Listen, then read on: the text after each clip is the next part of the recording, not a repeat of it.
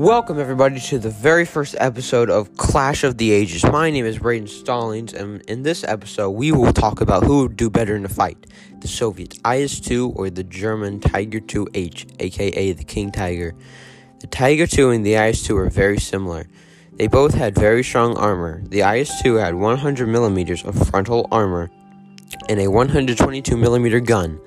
The IS-2 had a top penetration of 205 millimeters of armor.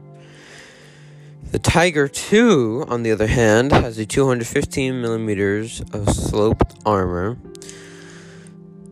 And the Tiger II also has a 106 millimeter gun and has a top penetration of 205 millimeters.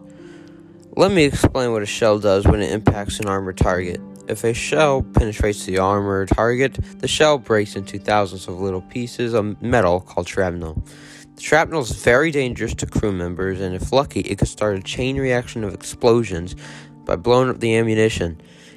If a Tiger II and IS-2 are right in front of each other, about 200 meters away, the Tiger II could shoot anywhere and get a kill. The only way that the IS-2 could win, however, is if it shot at the turret cheeks, the armor to the left and right of the Tiger. If any of the tanks were right or a shot from the side, it would be a one-shot kill. However, if an IS-2 shot the Tiger II in the back of the turret, the ammunition would be exploded. It's the exact same scenario for the IS-2. If a Tiger II shot the IS-2 in the back of the turret, the ammunition would explode. Thank you for watching. If you would like to see more, please subscribe. Bye.